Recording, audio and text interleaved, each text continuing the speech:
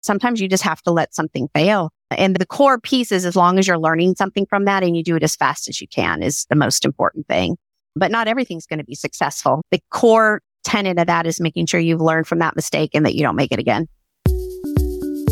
Welcome to the Disruptive Innovators Champions of Digital Business podcast, where IT and digital leaders from around the world talk about their careers, their inspiration, and their vision for the future of digital business. I'm your host, David Wright. The world of digital business is evolving faster than ever, and I want this to be a place where digital business champions create a village to band together and help each other navigate the ever-changing terrain. Disruptive Innovators features conversations with CIOs and digital leaders from around the world, diving into their personal backstory, career, their current role, trends they've been seeing, and their vision for the future, personally, professionally, and otherwise. This podcast is made for people who are seeing how quickly the digital business landscape is evolving. Those who recognize that it takes a village of trusted advisors to navigate this ever-changing terrain.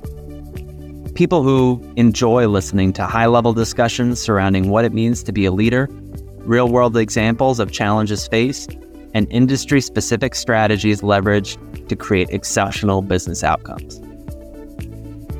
This episode is brought to you by Disruptive Innovations, a leading tech consulting firm that helps enterprise organizations with their IT strategy, process optimization, and workflow improvement. Contact them and find out more at disruptiveinnovations.net. Good afternoon, friends. David Wright here, and I am your host of the Disruptive Innovators Champions of Digital Business podcast. And today, I am lucky enough to be joined by Michele Buschman. Michele, it's a pleasure to have you on. Thanks for inviting me, David. I'm glad to be here. Yeah, absolutely. Michele, for those of our listeners who may not be aware, can you tell everyone a little bit about your current role? Sure. So I am the full stack CIO for American Pacific Mortgage. We're a national top 10 independent mortgage bank, providing consumers with mortgage loans to purchase or refinance their homes. And we're a national company, so we're across all states, just finishing up our licensing in New York right now. Ah, exciting. And based out of Roseville, California? Yeah, our corporate location is here in Roseville, California. Amazing. Well, I'm excited to dive more into that and excited that you guys are putting up your shingle here in New York. But to start the episode, we just like to start with just one piece of actionable advice you might look to lead the listeners with today. Yeah. So, in our environment with everybody challenged with the economy, obviously we can talk a little bit more about that in the mortgage sector as we go along. But what I would say to everybody is focus on what's most important to keep your business healthy. And a big piece of that is making sure you're partnering with your business peers. Every piece of business has some sort of underlying technology play to it these days. And so it's just super important to partner with your business partners and not just kind of work in a silo by yourself on, what you're planning to deliver to the organization. Yeah, great advice. Super pertinent, I believe, to our friends in financial services, healthcare, a lot of the late adopters where IT was siloed for a long time. So yeah, great piece of advice to start the episode. Michele, before we dive into the work that you are doing at American Pacific Mortgage, let's talk a little bit just about you as a leader, as an executive. How did you start out and how did you get to the point that you are in your career today? Yeah, this is always a fun story. Most anyone you talk to, you go to college for thinking you're going to do one thing and then you end up doing something else. So I'm one of those. So originally, I actually, believe it or not, wanted to be a biology teacher. But when I got out of college, I was a little tired, didn't want to go back, for yet another year of school for my credential, and had a family member that worked in mortgage and said, hey, why don't you come check it out? So I actually started my career in the mortgage industry as a junior document drawer. So I was at the end of the process where I would draw the loan documents for the borrowers. And that's kind of how I ended up getting into mortgage. And it's funny because it sucks you in and you end up staying for your whole career, as I have for the most part. So I'm a little bit unique from the technology leader perspective in that I've grown up on the business side. So throughout my career, I did pretty much a lot of the different roles within the operational side of mortgage. I did a little underwriting. I did processing. I actually ended, like I like to call my operational side of my career in mortgage, managing capital markets. And it was a pretty interesting where I ended up before I really transitioned over into technology. Is my very first boss in mortgage banking was working for this really cool .com company in the Bay Area called IMX Exchange. And they were looking for someone to kind of run their capital markets secondary marketing because they were this new business that they were bringing to the industry. And it was basically a platform where mortgage brokers would post loans on their system from their LOS. And our system with lenders behind it would post bids on those loans. And then that loan would be locked online. And then it would follow the traditional process. So they had a subsidiary. IM Exchange had a subsidiary called the IDF, I believe it was. And what that facility was is we had Wall Street investors that would actually post live pricing on that platform, but they didn't have brick and mortar to close those transactions. So that third party, became a closing solution for them. And then we would deliver the tapes for them to service and own those loans. While I was working in that role, obviously we were exclusively using that software to price the loans that IMX Exchange developed and patented, in fact. And I just kept complaining. What didn't work, that it wouldn't, wasn't pricing the loan right, or it needed additional fields.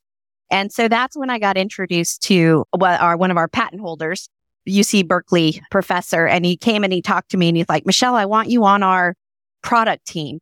I want to learn from you and how else we need to build the software. So as my career kind of progressed at IMX, there was a point at which the venture capital company decided that they didn't want to be associated as like a mortgage bank, but really a technology vendor. So they decided to close that third-party closing solution, and they brought me into the main company, and I managed what they called their trading desk at the time. So I had a group of folks, and this is way back in the days. This is before the internet was really big.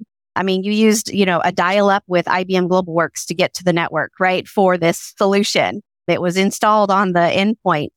And so you didn't have a lot of adoption, which is not uncommon in mortgage or healthcare, right? We tend to be, because we're regulated, we tend to be a lot slower to adopt technology solutions. So, this was back in the 90s, late 90s. And so we actually would do the work for the lender every day. We would go in and put the rates into the system and give them a call when they had a trade, because this was all brand new to the industry. Again, as I continued to work with the developers, I ended up moving my way around from managing the trading desk to working on the product development team. And so I actually helped define the next generation of our software, which went off the FAT client into the web. And it was so fun. I just found my passion there. I have to tell you, David, it was so fun building a solution that I could visualize in my head that actually made a difference, to our customers. And it was so fun too, because back in the day, a lot of these tools weren't available in the web. We were building things from scratch with true code because it was so early in the day. And so, yeah, we got our patent. We did a lot of different off solutions, obviously, as well. We started to private label our solution. We built an actual API for one customer. This is before web APIs existed. They wanted to leverage our product and pricing engine, but build their own GUI on the front end. But it was just so much fun to actually solve problems with software. And so that's where I started getting in more on the technical side, more on the software side initially, and defining solutions and building technology. I was there with that company for about 10 years. The last 5 years that I was there, I was the acting CEO, reporting up to the venture capitalists that owned our company, while we actually went through some patent infringement litigation. So our company actually, although I look back and the company failed technically, it became a patent holding company. We had several organizations that actually settled with us, such as Priceline and a few others. But LendingTree was actually the one that held out, went all the way to court. That was a very interesting learning environment for me. But at the end of the day, LendingTree was found to be willfully infringing on our patent. And at that point, the venture capital company decided to just be a patent holding company. So I wound down operations for them. And like I said, I look back on that experience. For the 10 years I worked there, I never could have paid for the education I received. the opportunities that I was given and the knowledge that I gained just across every domain, running an organization top to bottom and, through litigation. And so that was right about the time they decided to close operations, was in the credit crunch, back in 2009-ish. And so where from there, I ended up rounding my career out a bit by going and working for a vendor on the default loan side.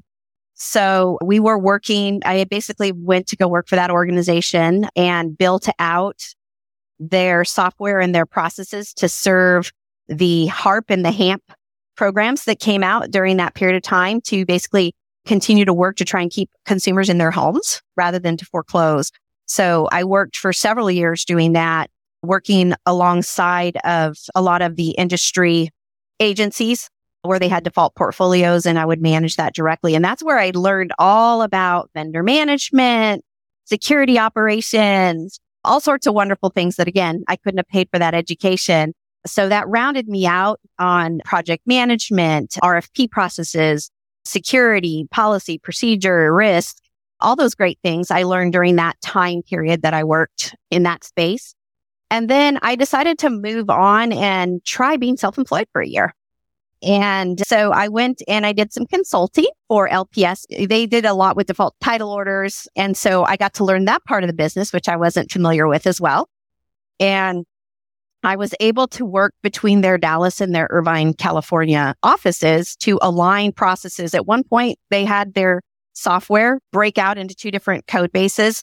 And so they basically had two different versions of code working, one in Dallas and one in California. And so basically what I did is I came in and did an assessment of their processes, made some recommendations based on which code base we should build off of to streamline it so that, operations could be handled in Texas the same as they could be in California, and aligned all of that. And then I also played a little bit they had a escrow closing company as well.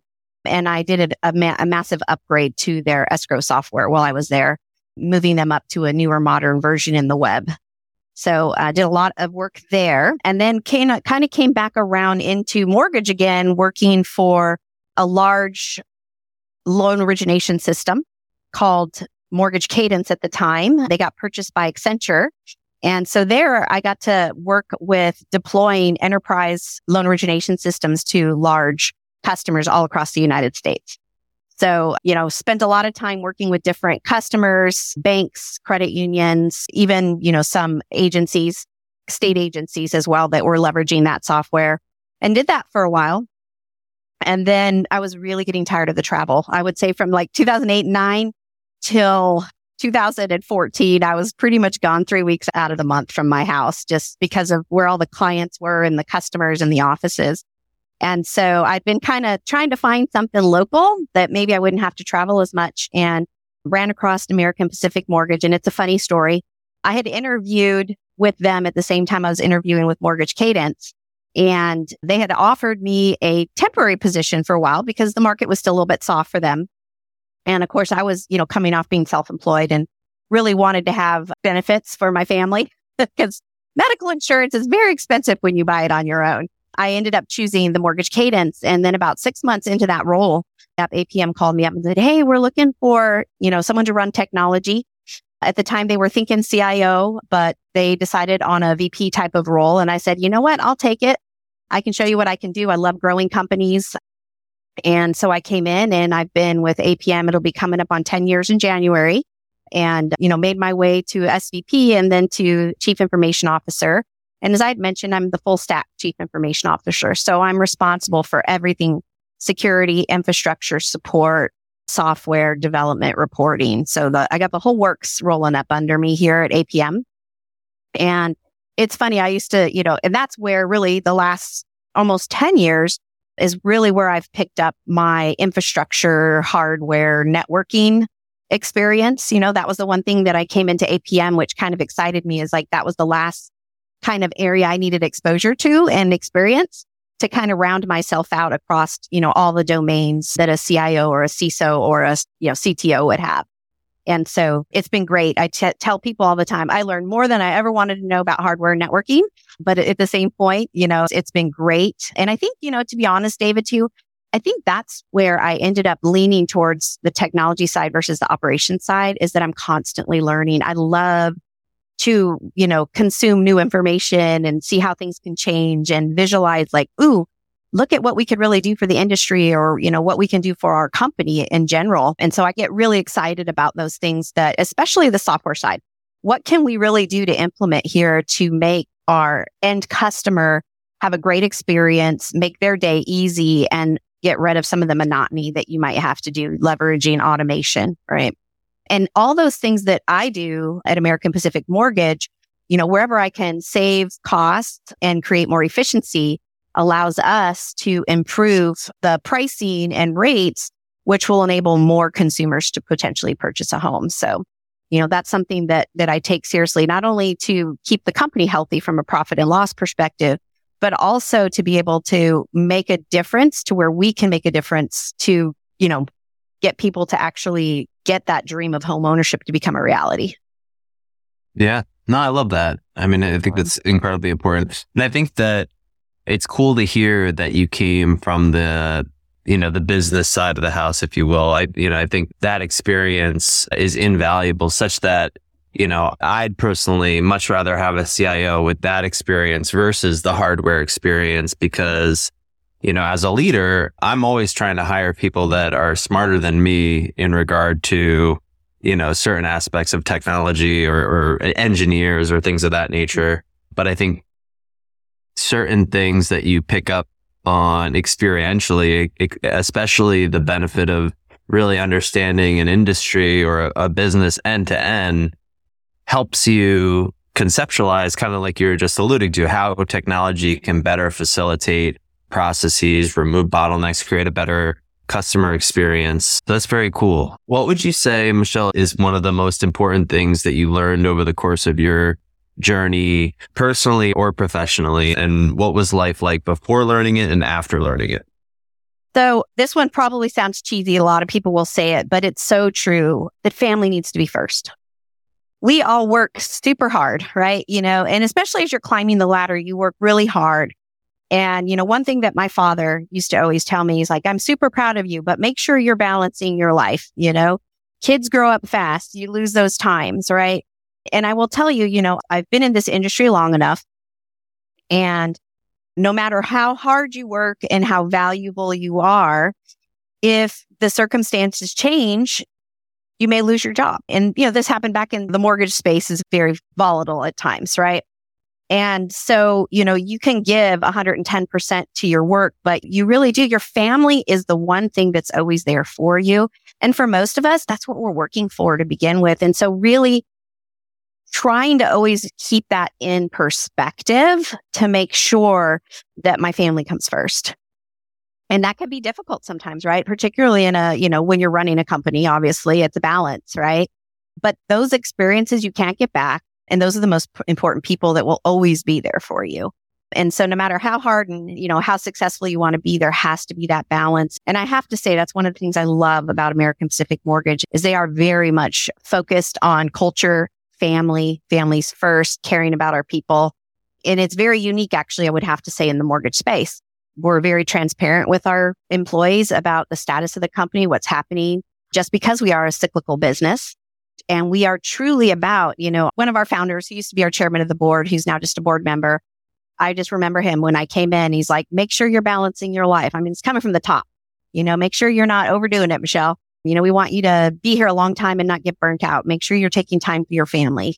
And, he's always said, we hire families, not employees. And that's how we see it. And so, we're always being super careful because we don't want to hire a bunch of people and then, have to lay a bunch of people off. So we have some unique things that we do in our space around, temporaries, contractors and things like that are more about 20% of our workforce, so that when we do have fluctuations in the market cycles, we aren't providing jobs saying, oh, you're going to have a job today and 3 months later you don't. That's just not how our culture works. And I will have to tell you, it's very unique. I've been in a lot of different organizations, and that's one of the things I love about APM is they truly do live by their cultural values, and they're very transparent. And obviously it was during COVID, we actually converted over to an ESOP company as well. So the company actually provided shares to its employees. So now we are an employee-owned company. Wow. Very cool. Well, I want to kind of dive into more about American Pacific Mortgage. The last question I just have for you personally is there a time that you either had a project fail or a time that you ran into something that was particularly difficult personally or otherwise, but you ultimately took away a profound lesson, like a moment of growth that you recall that you might want to share with everyone today? Yeah. So sometimes, even if you know something's going to fail, you got to let it fail. I had a very differing opinion at one point on a particular project as far as which product to select for a particular need. And, it was a great vendor, but they weren't prepared for the solution they were trying to deliver. It hadn't been really market tested. And, I had a lot of concerns just with previous experience of how that was going to impact my team as well as the organization. One of the things that we as IT leaders are always pressed on is, okay, when you buy something like a software solution, it needs to have a return on that investment. What are we getting that's going to make, either the process less expensive or more automated or improve the customer experience? Because that has value too. It's a little bit less tangible, but it does. And I knew that instead of decreasing expenses and improving operational efficiency, that by deploying this, it was going to do the opposite.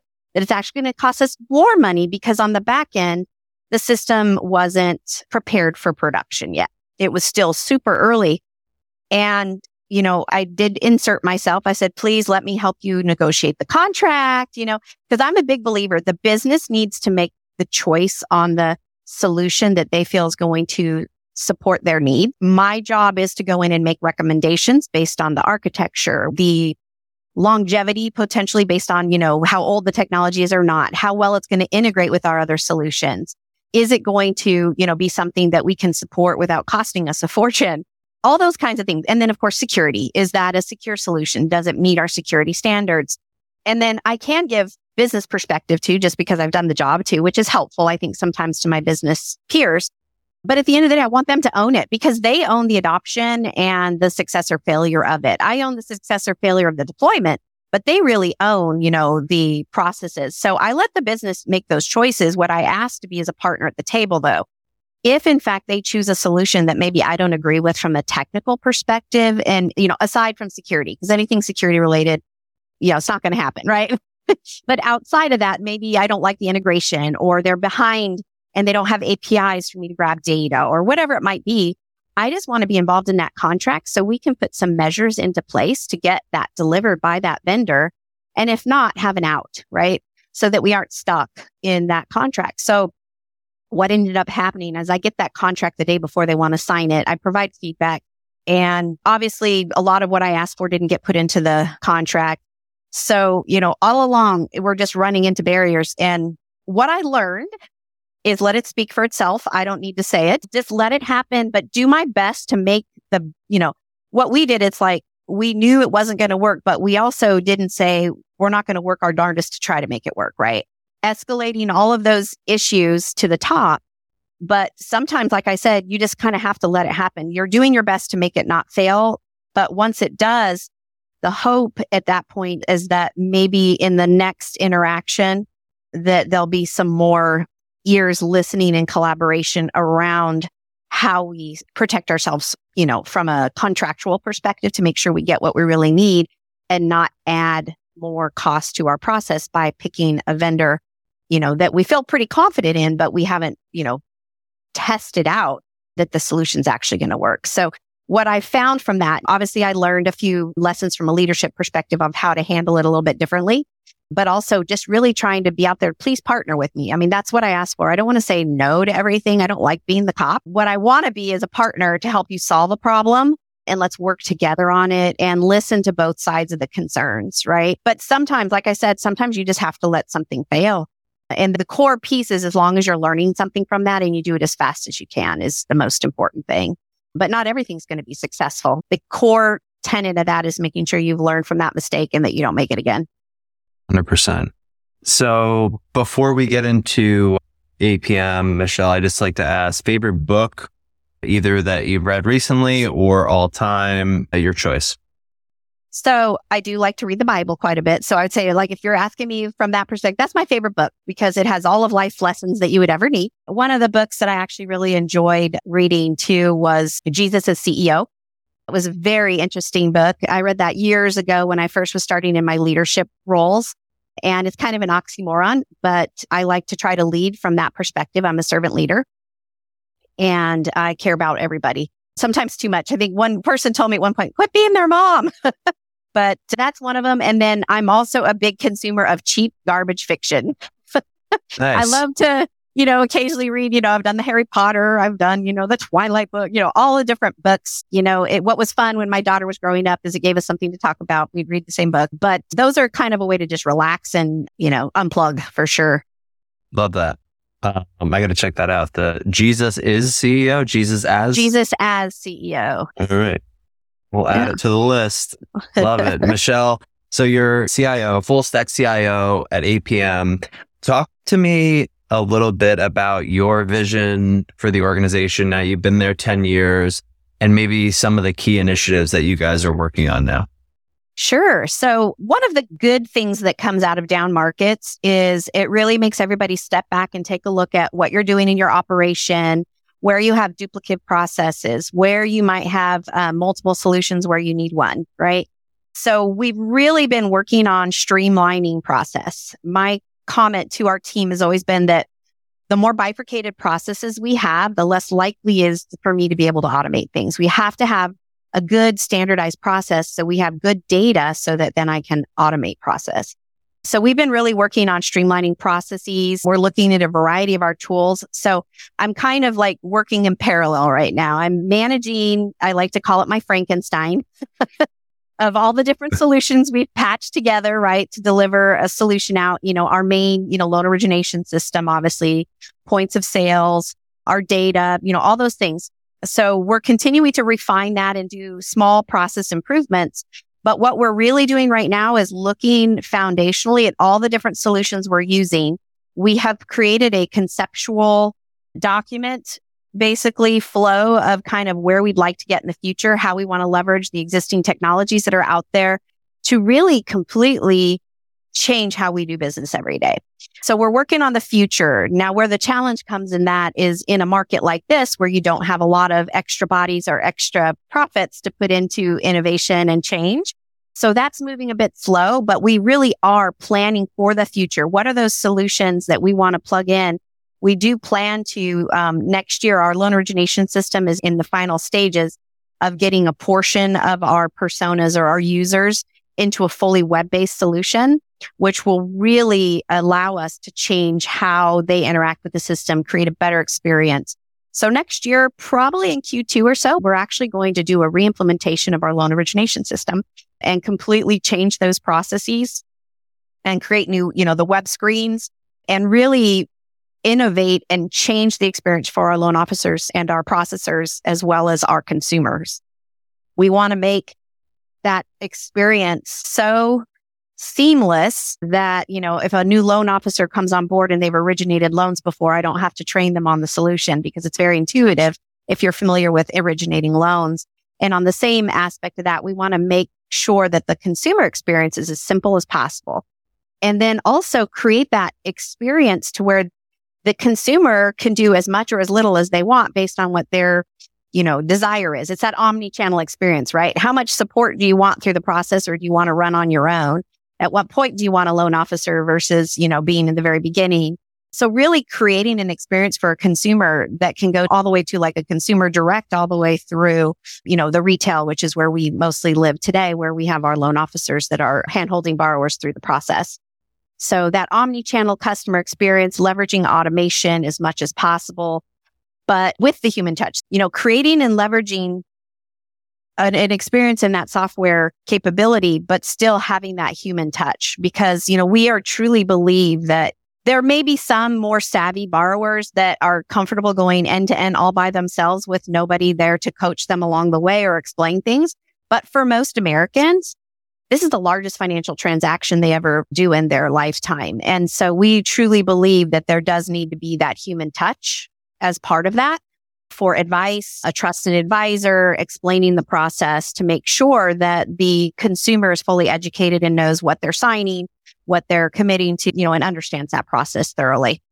So, we're working on that. One of the biggest things, though, that we will probably start kicking off early next year is moving towards e-notes. So you'll hear about that a lot in the mortgage space. E-notes are actually very efficient for the lender, very cost effective for us from a back end perspective. And then, of course, make it even easier. Let the borrower sign as many documents as they can even before they come in to do their final notarization. So that's a big one. And then we're also really modernizing our UCaaS solution. So our phone solution, along with our contact center, so that we can provide a one-stop shop, whether it's a consumer or one of our employees looking for support, to really leverage technology, have that support process automated across the different units. One of the biggest challenges that I see is we have a bunch of different phone numbers for different services you might need, and people don't know where to go for help. I envision having that singular portal. And as part of that portal, you've got your bot technology, you've got your knowledge article, everything you can to deflect and self-serve. And then when you get to that point, being able to route that to the appropriate party now that you've got enough information to really help them. So that's another big project. We're just in the very beginning stages of migrating off of our current contact center and UCAS. In fact, we're going live on the 13th of December. And just a couple weeks away. And then the next phase will be building out the portal. And then the third phase will be starting to connect all the data points, because the goal there as well is to create that personal experience for the customer that calls in. So we know more about them when we talk to them on the phone. Yeah, 100%.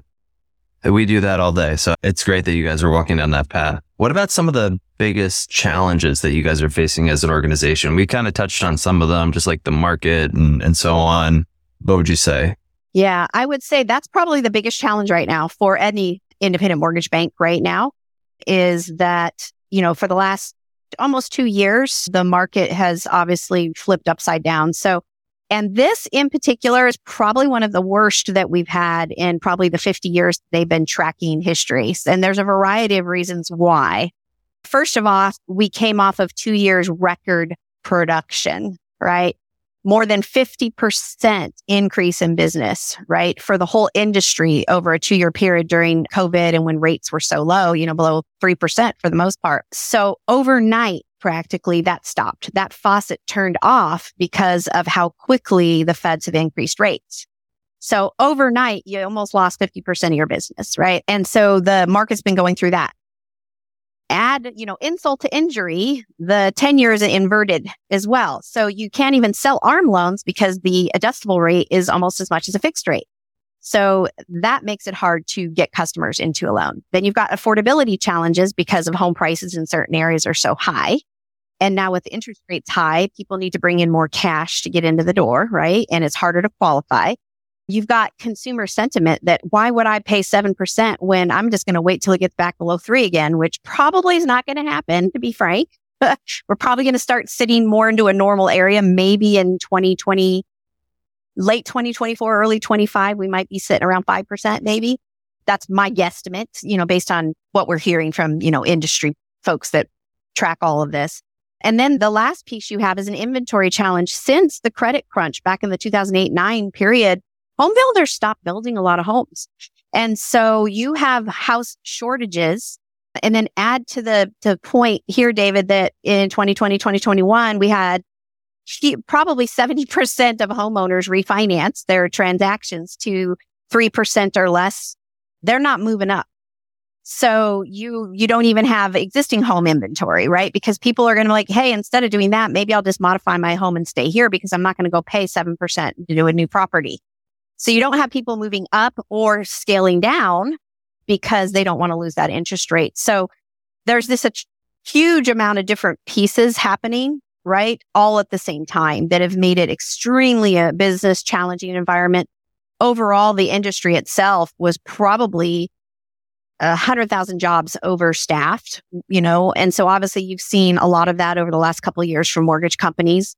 And unfortunately, we weren't immune to that either. As much as we try not to do that, that large of a shift in business makes an unfortunate impact, right? So the challenge for us, obviously, and now you're headed into winter. So when you're in a purchase market, winter is when things settle down a bit, right? You don't have a lot of people, particularly in the Midwest or the East Coast, that move during the winter or purchase homes. So, we're in for a few months of tough roads ahead of us still to get through our winter months and then back into the spring. And then next year should look a little bit better. The MBA is forecasting a little bit more production, but not significant. But, hopefully 2025 will get into a more normal market.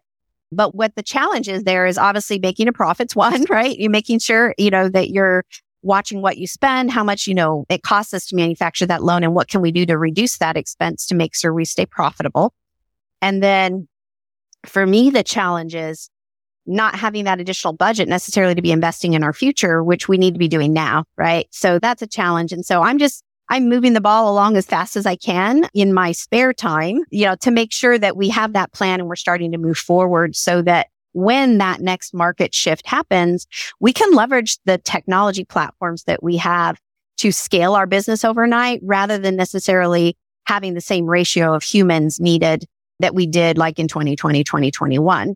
We really want to leverage the technology to get, what I envision is having a mortgage process that's really exception processing, that the system does most of that work for our folks. And all they're doing is looking at the things that either don't meet the rule or are within tolerance, or they're the things that the human has to make those subjective decisions on rather than a system being able to do it, which really would enable us to scale our business, close loans faster. One of the things I look at is like, you can go in and buy $100,000 car and be out in a couple hours.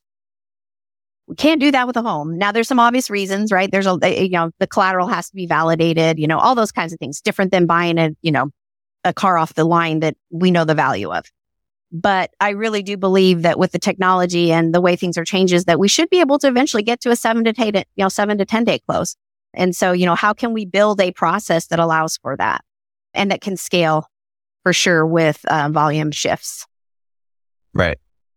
Very cool. So Michele, I have a couple last questions here. One would be, what do you think will be some of the biggest changes as time passes in the mortgage industry, and or how do you think some of the newer innovative technologies will impact the landscape?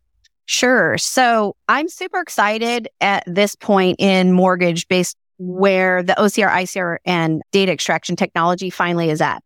We deal so much with documents. That's always been a challenge, right? So getting to digital, I'm a big believer. All a mortgage is a bunch of data points that's put through calculations, right? And validations to say, first of all, is this person credit worthy and can they afford to repay the mortgage? And then the second piece, is the property worth what it's stated as, so that if for some reason that doesn't happen, am I going to get, do I have the collateral I need to somewhat cover myself, right?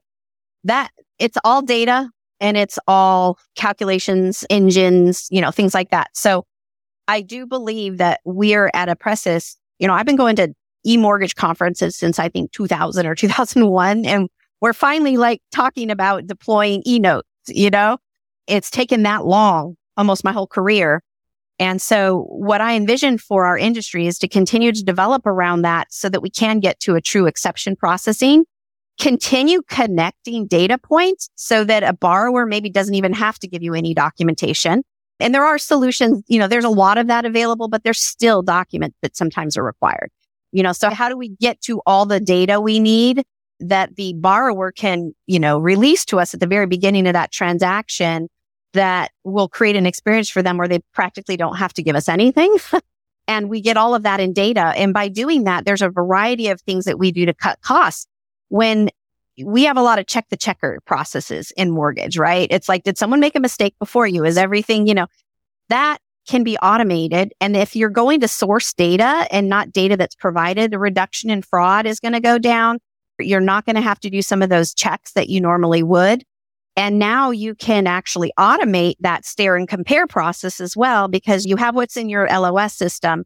And let's say you've got your loan documents. First of all, if you're doing them electronically and they're signed electronically, very little chance of error, right?